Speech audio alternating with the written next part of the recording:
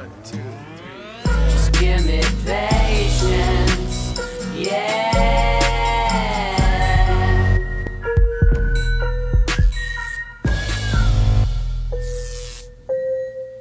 All right, Z-Pack, it's your boy Z-Dog MD, a.k.a. Dr. Zubin Imanya. Today we have a really special guest and a really important topic.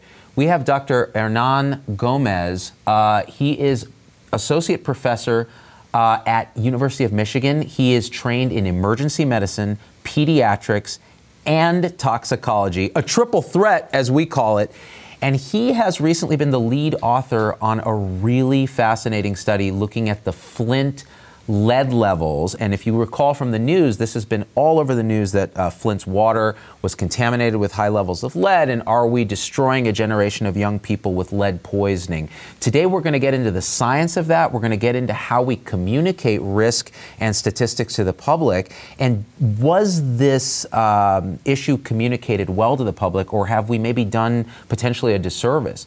Dr. Hernan Gomez, thank you so much for joining us. It's a pleasure, Dr. Z. Very nice to meet you. Man, you look like a professor. White coat, charts. It's amazing. It's amazing what props can do over here. We're all about props on the show. So, yeah, this is a fake beard. A fake beard? Maybe I should get one. I love it. So, you know, when I started looking into the Flint lead public health issues, I actually learned quite a bit, starting with the effects of lead on developing brains and things like that. With the lead levels that we are discussing here in terms of the Flint area, we're really focusing more on IQ, intelligence level, and capacity for school and so forth. So, you know, the thing about the Flint story is that it's so loaded politically and emotionally because you have issues around social justice. You have a predominantly lower income, largely African-American population in a Rust Belt town that has seen so much sort of struggle and disadvantage. And then when it hits the news that, well, here's a situation where the water supply was changed. Now we have high levels of lead. We're potentially damaging irreversibly with lead the IQs and the development of these already disadvantaged children. You could see why it could create such outrage and emotionally charged response in the press that continues to this day. Now the question is, you know, in your interpretation, what was the story? How did it unfold in Flint so we can get our viewers up to speed for people who don't know? If I may make a quick comment. So you mentioned Roger and me. I saw Roger and me when I was, if I may say, an internal medicine resident. Actually, I'm board in internal medicine as well. But wow. As an internal medicine resident, I saw Roger and me. It's a fantastic documentary. But I said to myself, this is the saddest city in the country. And I think that Flint had that image even prior to the water crisis. And I do think that that backdrop was part of why there was this explosion of events. Yeah. So Flint already had this backdrop. I think Roger and me was perhaps part of that. But depressed city, post-industrial city,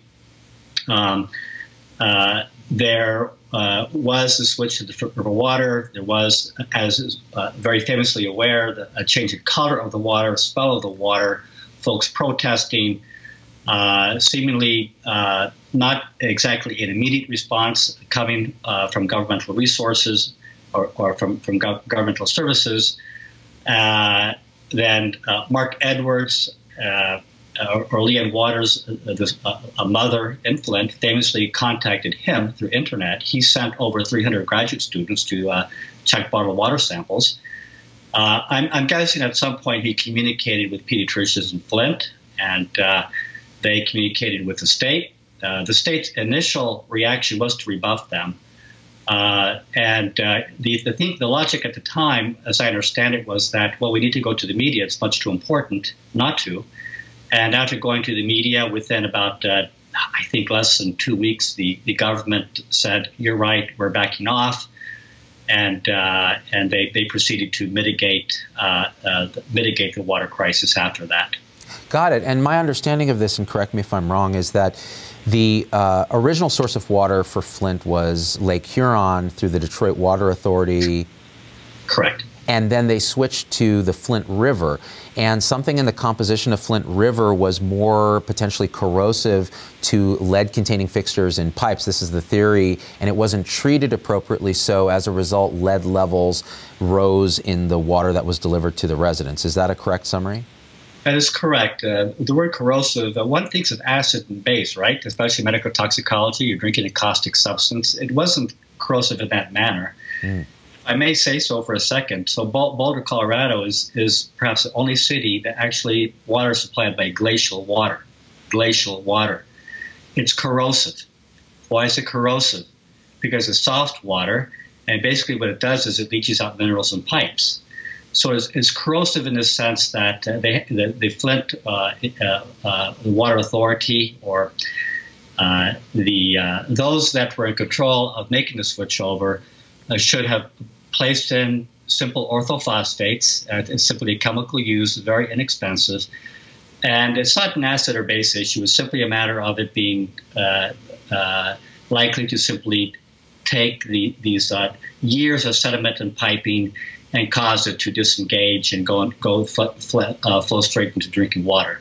Got it. And so there was a doctor, Dr. Hannah Atisha, who sort of famously started to note that she was seeing elevated blood lead levels in children, and the American Academy of Pediatrics has recommended blood lead screening in children who are at risk, lower income, in older housing, et cetera. How did that play out? First of all, lead levels are mandated by the CDC for all Medicaid patients. About 80% of children in Flint are Medicaid patients. So the CDC recommends, the guidelines are that they all have capillary screens, and if they're positive, venous samples of lead between the ages of 1 and 5, and to have it repeated if it is elevated. So there was a big database to look into, and essentially after the water was reported to have elevated lead, the databases were looked into. I believe that her study looked in 2013 prior to switchover, compared to 8.5 months in 2015, and found an increase in the percentage above the CDC reference range of 5 micrograms per deciliter. Got it. So now this is interesting, because this is where we have to start talking a little bit in the weeds about statistics and what they're really reporting. Yes, it's a rather interesting issue, actually. Yeah, so it seems to me what they were looking at is a percentage of children who exceeded the CDC threshold for what they consider unsafe levels of lead, even though there really isn't a known safe level of lead. And so the percentage of kids who now exceeded this doubled. So in other words, going from 2% who exceeded the 5 deciliter range to 4%. Is that correct? That's correct. Mm-hmm. And oh, please, and the understanding then is that the way that was sort of communicated through the press is that lead levels doubled in these children. Is that what actually happened? What communicated in the press was that children were poisoned. It doubled and children were poisoned. I think those two messages came out, and what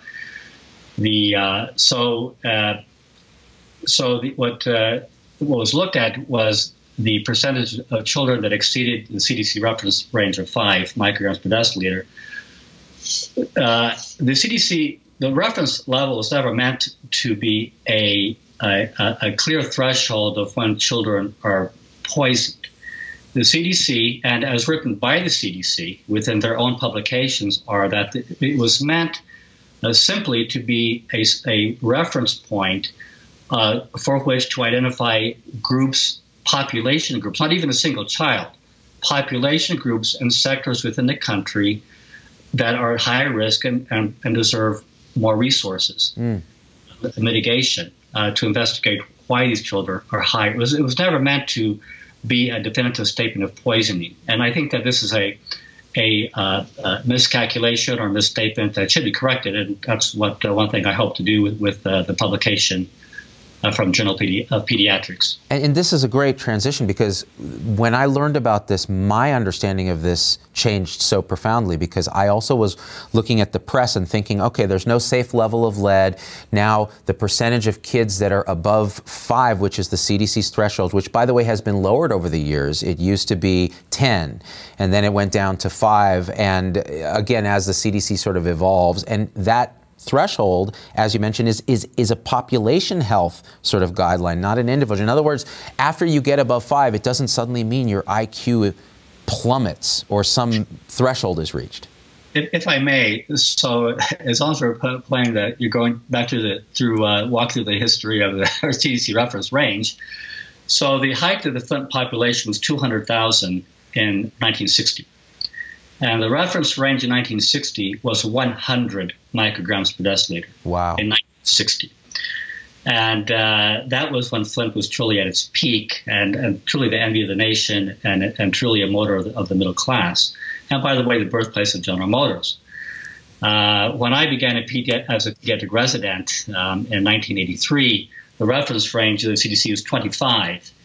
And a part of why I knew that perhaps there were some interpretations that were slightly taken out of context were that I remember I had distinct memories of going to mothers and giving them the fine, wonderful good news that their child's blood level is only 20, and therefore their child is going to be just fine. Wow.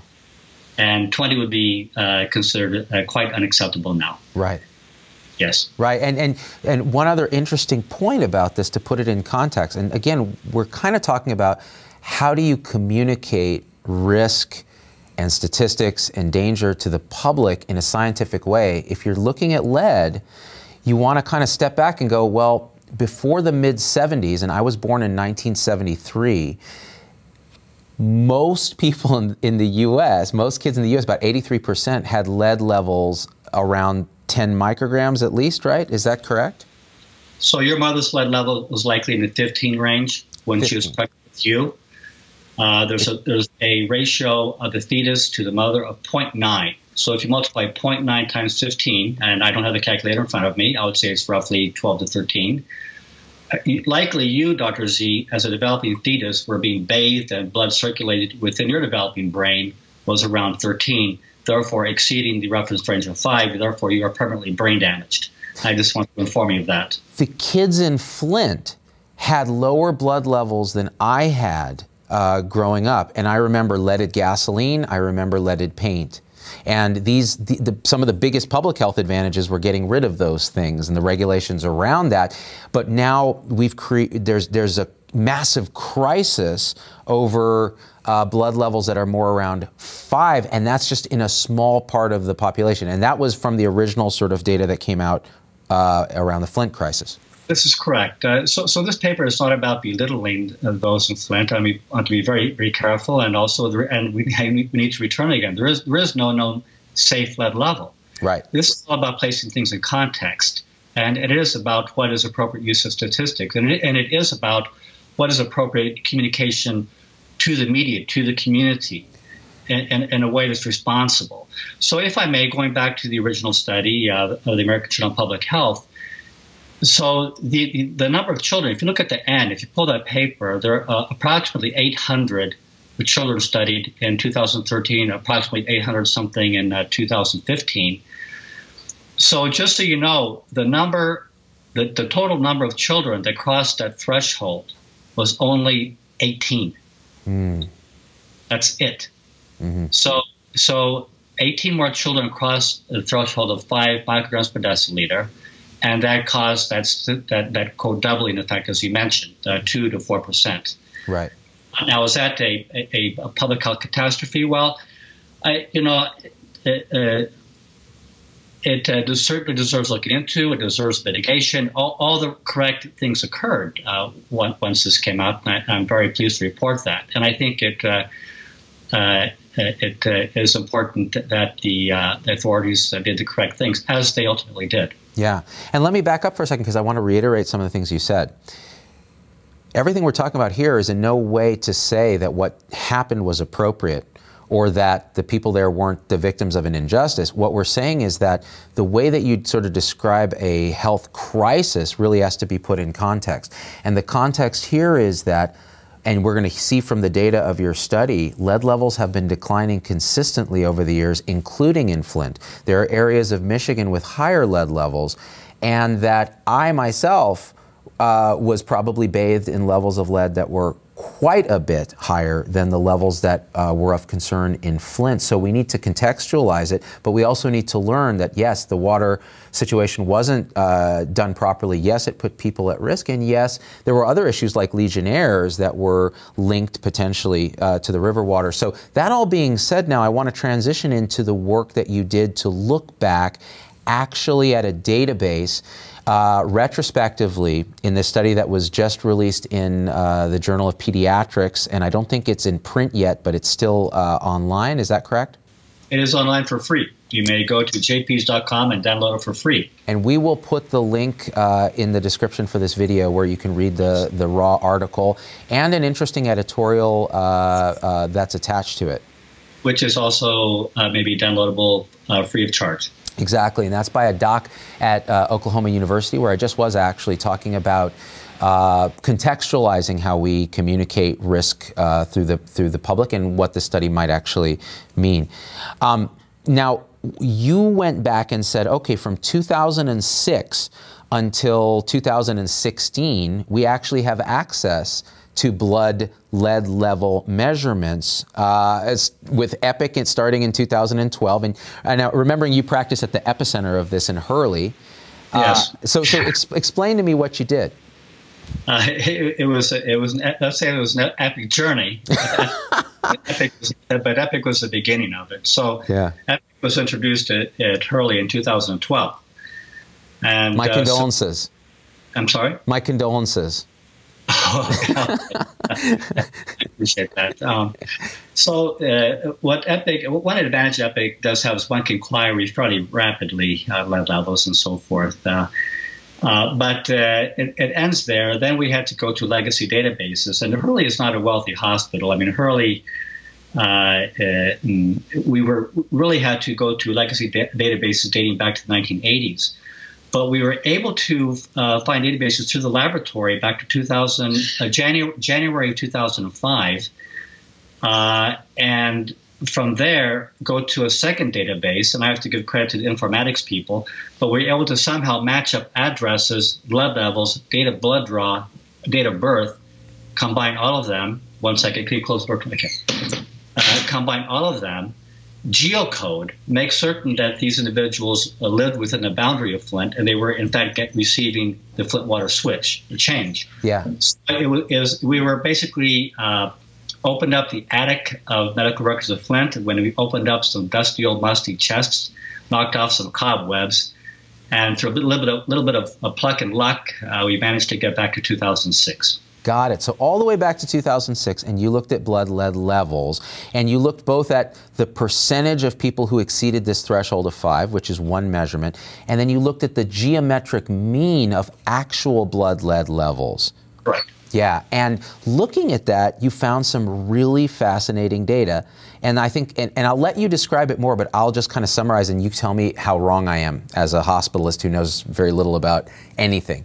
So, starting in 2006, the levels, both of percentage of people who exceed the threshold of 5 micrograms per deciliter of lead that CDC has set, and the geometric mean of actual blood lead level concentrations have declined substantially year over year from 2006, which I consider a modern era. That is, 2006, I mean, Usher had done Clear. I mean, had done Yeah, just a couple years earlier with, I consider that a new song, even though it's like 15 years old. And since then, they've declined year over year with a couple of glitches. 2010 to 2011, there was a small bump, but it was there. And then 2014 to 15, the year right after the Flint water shift, there was another bump. But despite that, the overall line has been down, and those two bumps were actually within statistical probability of just being a random event. In other words, they weren't statistically significant. Okay, there we go. Okay, I'll try to. It's a bit glary. I don't know. No, this is perfect. I can point to this. So one can see that there was 1 year in 2006 or 7, but this did not reach statistical significance. The P was like 0.1. Got it. Then we see between 2010 to 2011, the geometric mean increased by 0.12 micrograms per deciliter. And then this is during the water switch. The water switch years 2014-2015, it increased 0.11 micrograms per deciliter. Yeah. This is a linear trend line, R square. And what this means, the calculation is 0.94.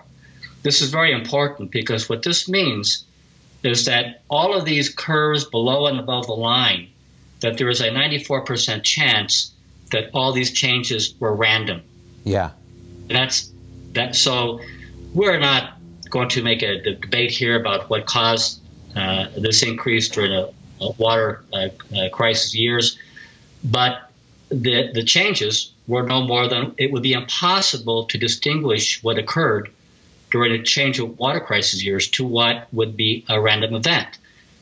Now, the 2010 to 2011 was years prior to the Flint water change. Okay, so let me summarize this. This is really kind of remarkable data. What we're ultimately saying is that looking at actual blood lead levels, there's a 94% chance that this little bit of bump year over year around the Flint water crisis was due to chance. And if you look at the absolute values, they are still lower in 2015 when the lead levels bumped than they were in 2012.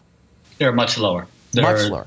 Much lower, yeah. They're about over 50% lower. Now, this says nothing about where is the lead bump potentially coming from, if it's real. It's not saying if the people of Flint were not affected by this in any sort of way by the lead. What it's saying is if you look at the pure data, if you look at the pure statistics and you analyze it in a rational way using statistical methods that are very proven, this is what you see is overall public health efforts to decrease lead in the Flint area have over time been effective. Very effective. Like, what's the take home? Actually, that's a great question. So we all know that Flint has been a down and out community for quite some time. We all know that, in my view, Flint may very well be the saddest city in the country, and this is prior to this water issue. The point of myself and the co-authors in the study is that Flint does not need more stigmatization to the community, nor do the children need more, because that's inaccurate. The issue of using the word poisoned is an incorrect word. There continues to be many people across the country, healthcare workers, professionals, lay folks who believe that there's an entire generation lost. And the generation lost was a term that was used quite excessively. If I may show you this little one here. Can you see this here? But it's poisoning the children of Flint. From a certain Amanda, this is after Syria was bombed because of the use of sarin gas. And a nice Amanda from Worcester wrote, shouldn't Syria be bombing us because we poisoned the children in Flint? Yeah. And this came out just recently. So this is out of Worcester, Massachusetts. And this is these are the images. We had a graduate student from Finland who was staying with us in our home, and the parents became very concerned because this reached international news during the time of the water switch. This is a Finnish newspaper headline, and her parents called our house asking if their daughter was okay, if she was being poisoned over here in Michigan. Well, as you can see, things are horribly out of context, and things need to be corrected. We have no evidence that as a general rule, Flint children were poisoned, with one caveat. We as co-authors did not do a physical exam on every single child in Flint, so we can't claim to make an overreaching statement like that. Okay, let me unpack some of this, because this is a charged issue. It's controversial. Looking at it purely from a scientific standpoint, we've talked about this now. Now the question is, are we stigmatizing the children of Flint forever? Are we diverting attention from a real important plight as well, which is education, social determinants of health, safety, violence, those kind of issues that affect their health and the health of many Americans more than what we're seeing here? And are we miscommunicating science to the public, even though there wasn't potentially an issue here? The way that it was communicated created a kind of when 500,000 American children have blood levels above the CDC threshold still. In other words, this is not an isolated Flint thing. It is all about placing things in context. Everything you mentioned, education, nutrition, violence, all of these things. I would place violence and feeling secure. I mean, being able to feel like you can walk down the street safely. Things of this sort are extremely important.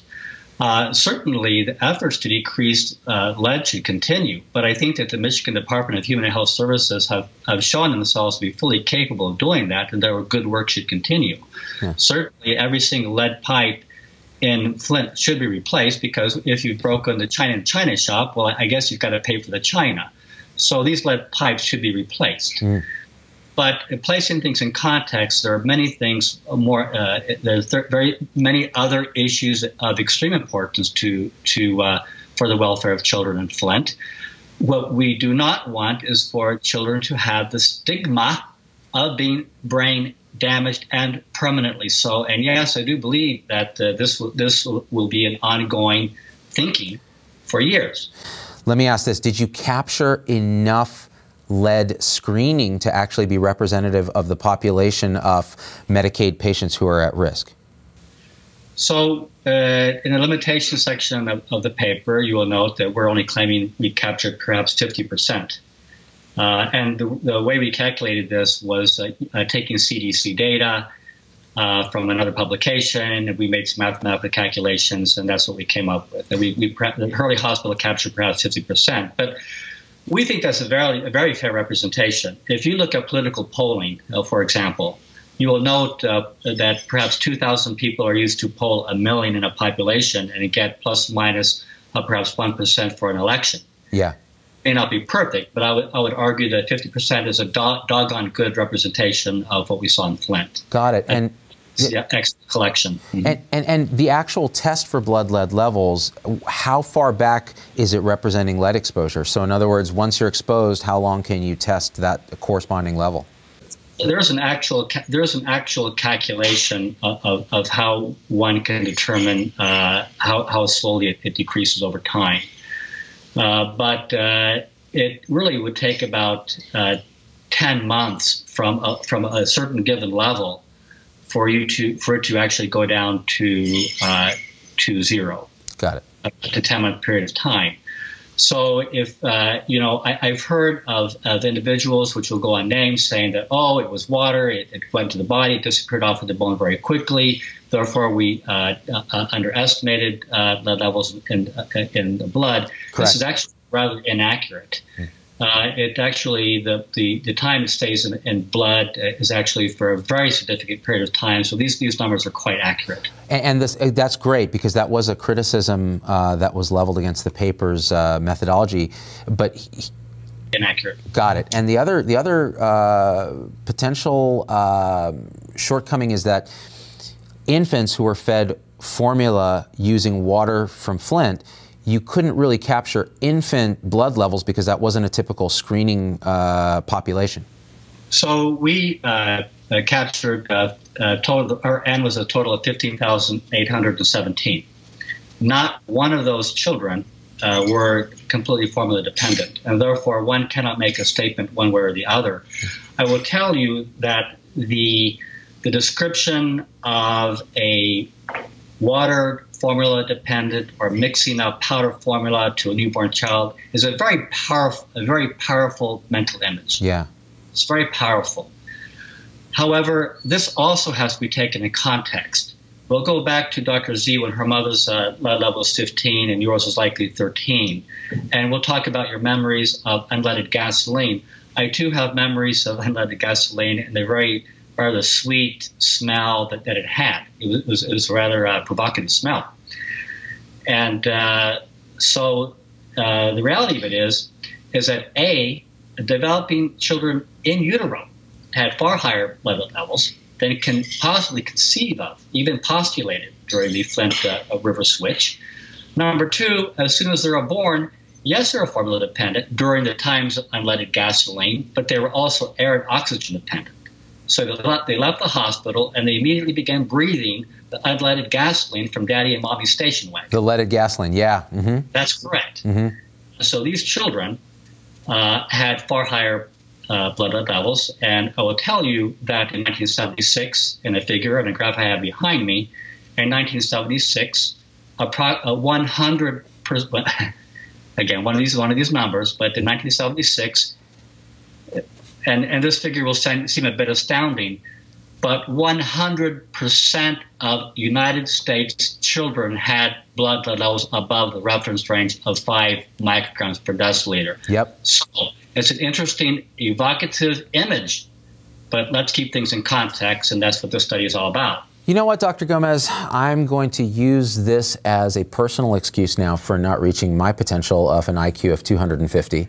Had my mother not huffed leaded gasoline out of her station wagon, because I know she likes things that smell sweet. To this day, she loves potpourri, and leaded gasoline was very similar. But again, this is a key point, is that it's all about context, and statistics can lie, but they can also give us truth that strips away the emotion and the politics and the charge around it so that we can actually make rational decisions. And I think our elephants, our unconscious, are very primed to respond to things like public health crisis, the poisoning of children, etc. But if we look at it more with our little rider on top who's hopefully being the rational actor, we can learn something that will actually improve public health and actually focus our resources around lead around the country, but also other issues like we talked about, social determinants of health, schooling, safety, etc. And I think your work has certainly opened my eyes, first of all, to having to relearn a lot of statistics that hurts my head because of my own personal lead poisoning in the 70s. And, and also kind of brings a perspective that allows us to destigmatize this generation of kids in Flint, which is already a stigmatized town. Flint has enough.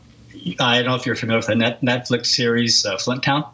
No, I haven't seen it. Netflix series that came out actually fairly recently. You can maybe look at it. It makes it's rather compelling yet horrific. But so Flint does not need more stigmatization.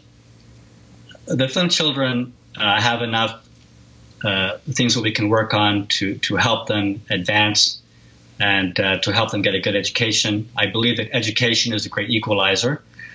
I believe that we should continue working on Flint, but I believe that Michigan Department of Human Health Services has been doing simply a fantastic job. And yes, ultimately what you're saying is correct. Let's keep things in context. You know, that's what it's all about.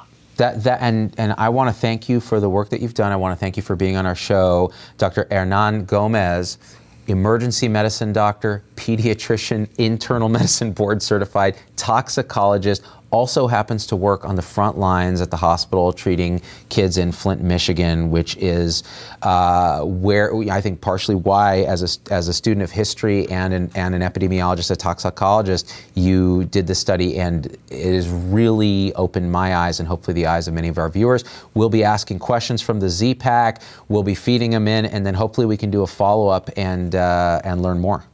That'll be fantastic. If I may say one word to your Z-Pack, do not do what I did. And once you finish on residency, perhaps do a fellowship and continue on with your life.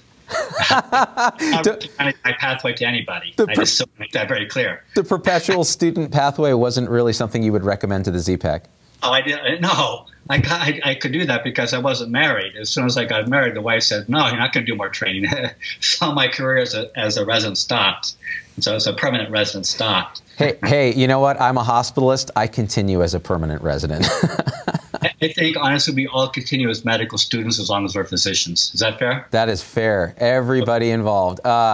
Dr. Gomez, what a thrill. Thank you. Shout out to U of M, my brother-in-law, James Riddle over there in ID. I'll have him say hi. Yeah. I want to do one quick shout out, if you don't mind. Yeah.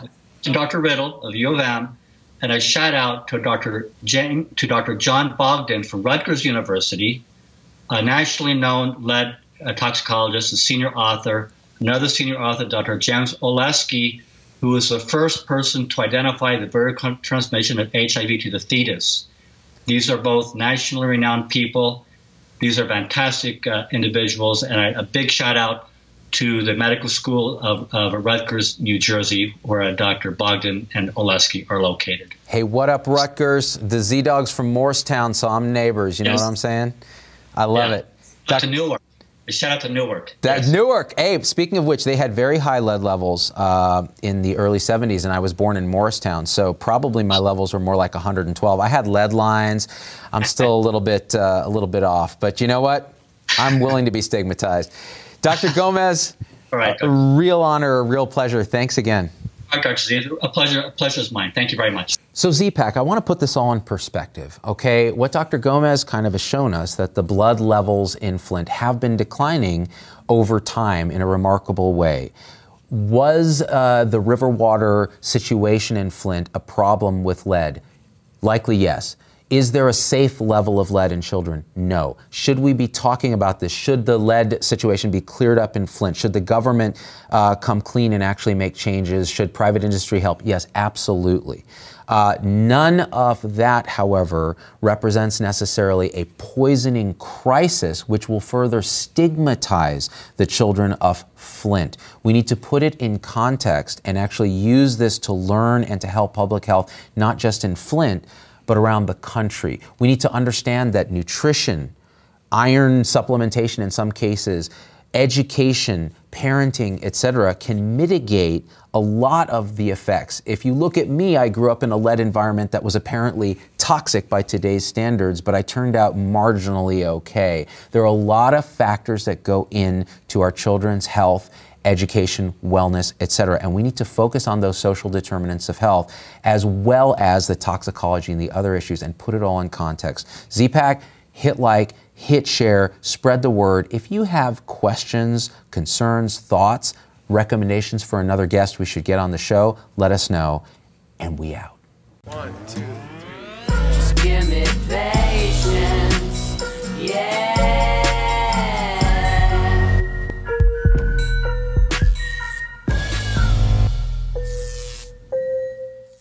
Hey, it's Dr. Z. Thanks for getting through the whole episode. That's a huge accomplishment. And so at this point, I just got to ask you for a few favors because it just helps us so much if you leave a review on your favorite podcast platform and subscribe. It just really helps the algorithms to get this message out to others. The second thing is email me, hello@zdogmd.com. I get all these emails personally. I can't respond to them all, but I need to hear your voice because especially on podcast, we don't have a comment section. And I want to hear how this episode affected you, what you'd like to hear in the future, what you think we got wrong, what we think we got right, anything, or just say hi. So that's really powerful. And the third thing is financially, it helps us a lot to support the show in any way you can. And if you go to zdogmd.com/supporters, you can join our supporter tribe on your favorite platform, YouTube, Facebook, Instagram, wherever. What that will get you on those platforms is live shows with me that are exclusive for supporters and access to our Zoom meetings where we talk about awakening realization and we share with each other our own experience. It's a powerful group effect. It's a community, really. And we support and love each other and share, again, through our own experience, how we're waking up. So, and that ripples out into systems, into transforming healthcare and education and government. So it really starts with us.